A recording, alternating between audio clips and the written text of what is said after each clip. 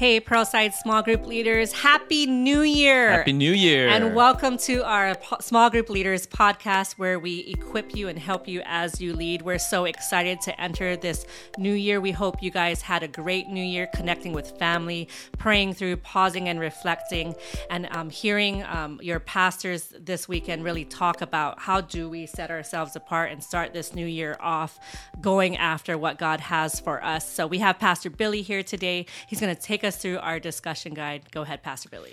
Yeah, as we transition into the new year, we've begun 2024. One of the things we want to do is look back at what God has done in us in this previous year of 2023. What are some things that, we need to leave behind that is going to hinder us from moving forward into the things that God has?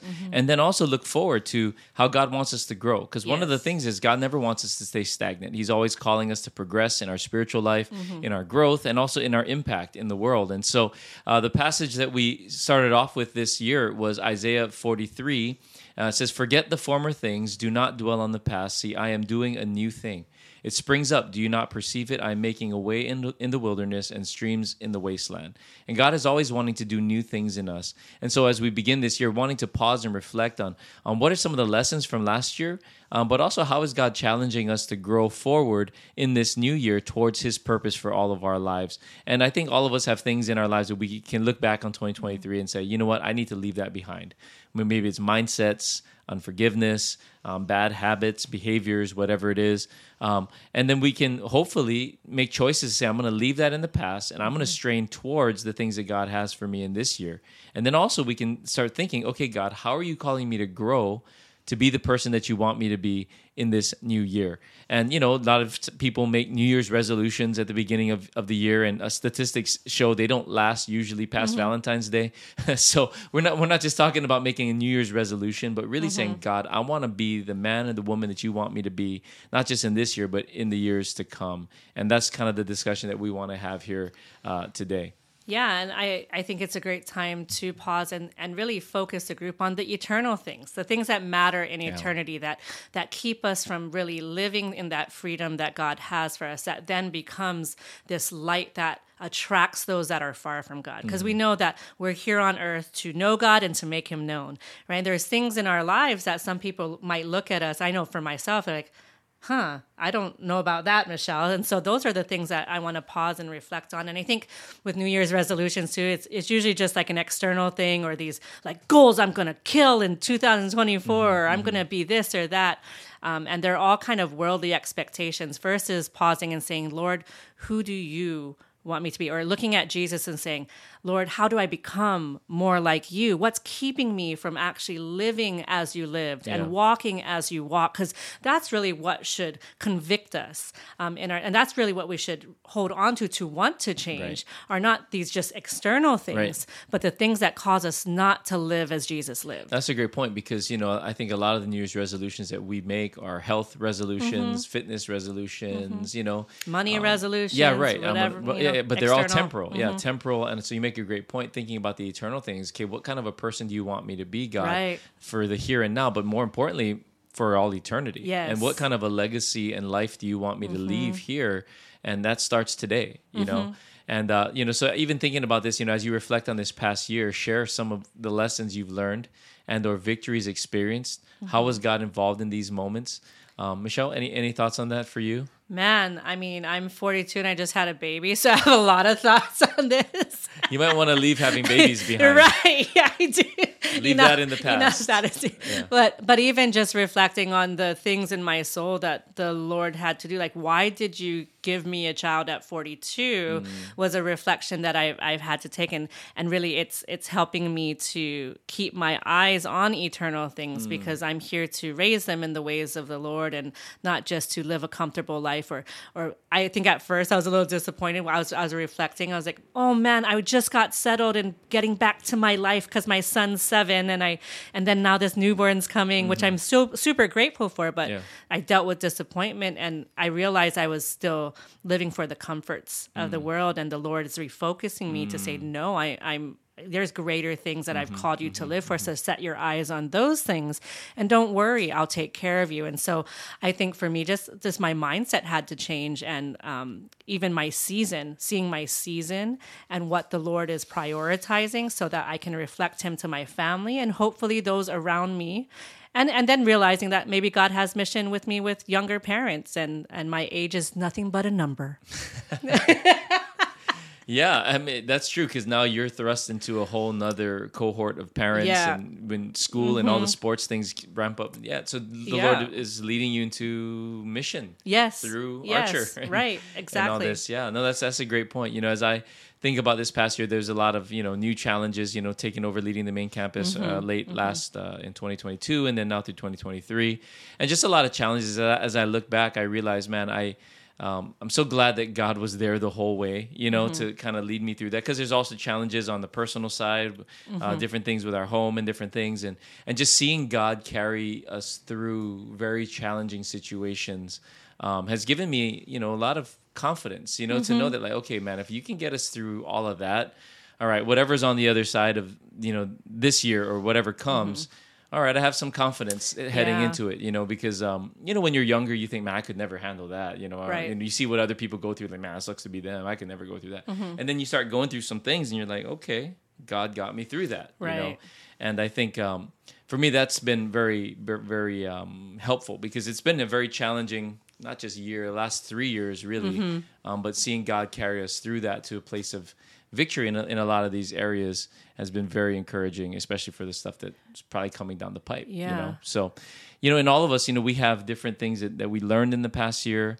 Even be willing leaders to share some of the not so glamorous things, the not so glorious things, right. and what are the lessons God's teaching you, and even thinking through, what are some things you need to leave behind. Like Michelle was sharing, the disappointment of wanting to not have the little comforts babies of anymore. life. Yeah. We need to leave some things behind because God's got new things in the future for us. Amen. And that leads to the third question. What are some things you believe God may be leading you into as you head into the new year? Yeah. Any thoughts on that? I think this point is so important as we reflect, as we process, looking forward and ahead, as scripture tells us to, because if we don't, sometimes we get stuck in the drudgery of the past and we don't see past, or we could keep running at such a speed that then misses actually what God's leading us into when we don't have our eye on the prize. And so I think, challenging people to hope.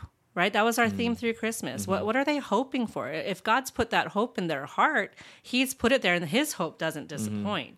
Right? And so, and helping them kind of keep their eye on that, not just in the moment of small group this week, but throughout the year as we walk together in relational discipleship. We want to remind each other of like, remember what God said. Remember what God said. I used to joke about everyone does like the word of the year thing. And like, I never get a word, like serious. I sit there and pray like, Lord, give me a word and never get one.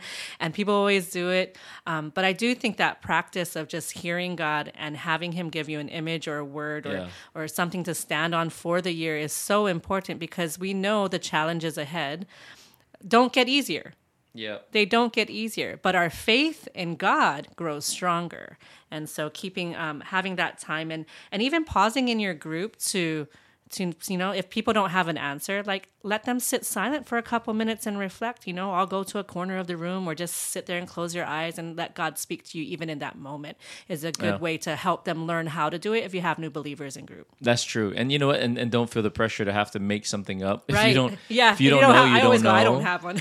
But maybe it'll become clear as, the year kind of progresses forward or whatever. But I think the point is that we want to leave with everyone is just be thinking, don't stay stagnant. I think God gives us these opportunities for new beginnings so that we can, step out of the old and step into the new. And as we step into this new year, what could God be saying and being open to those things, just kind of a revelation that I've had recently. I was talking to telling Naomi this. I realized I really have a passion to see families healthy, because I didn't grow up in a healthy family, and so when I see, moms and dads relating well with one another, Right. playing with their kids and seeing the kids joyful in the presence of their parents, I realized I really enjoy that. So we had a small group outreach the other last week, and seeing families come together and just seeing them get healthier. I realized that's something that I really, really enjoy. And this kind of really hit home when all of us heard the news about the shooting that happened at Pearl Ridge, and that how that family, what that family's going through. But what we found out was that couple had attended our services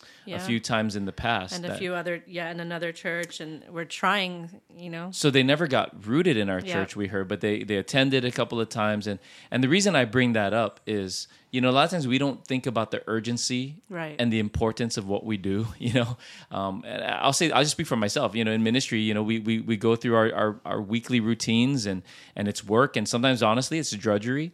And but I had this revelation the other day that we never know when this service is someone's first service or their last service with us. We never know when this person's attendance at small group is their first time or their last time with us. And every moment matters to bringing health and healing through the gospel to someone's life. And you never know if that couple had gotten connected into our small groups, could things have turned out differently? Yeah. If they had people to process with and share with and pray with and cry with, and could things have turned out differently? So for me, that just creates such an urgency that in heading into this new year, I feel a greater sense of urgency for what we do, what you guys do as small group leaders, what we do every week, because you never know if this might be someone's last week before something dramatic happens. And I want to do everything that we can to give them a good experience, first of all, so that they're undistracted when they hear the word and worship, so that they can get connected. So everything we do, from parking to ushers to greeters to worship to preaching to small group leadership, groups, everything matters, because we don't know what we're contributing into a person's journey that could make an eternal difference. And anyway, I just share that because that's something that God's been really impressing into my heart as we close the year, probably triggered by the events that happen and other things. And I really feel like this year God wants to lead us even further into impacting families. And for me personally, I get to be around families through sports, and now my daughter's in dance, and now my other daughter's in music stuff. I'm like, goodness gracious. And but I'm trying to think more intentionally now about the people I'm around. Like, how do I know that this, because everyone says that couple looked like everything was fine. They seem so happy. And you just never know what's going on below the surface. And so I share that as a reflection of my own, but also to encourage every single one of us that, hey, we never know when our interaction with this person, what's going on behind the surface, and whether it might be our last interaction with them before something happens. Right. So let's make the most of it. Amen. And lead people as close to Jesus as we can. Yes. And so leaders living with eternity in mind, with Jesus at the center, making sure you're processing with your coach, with your pastor.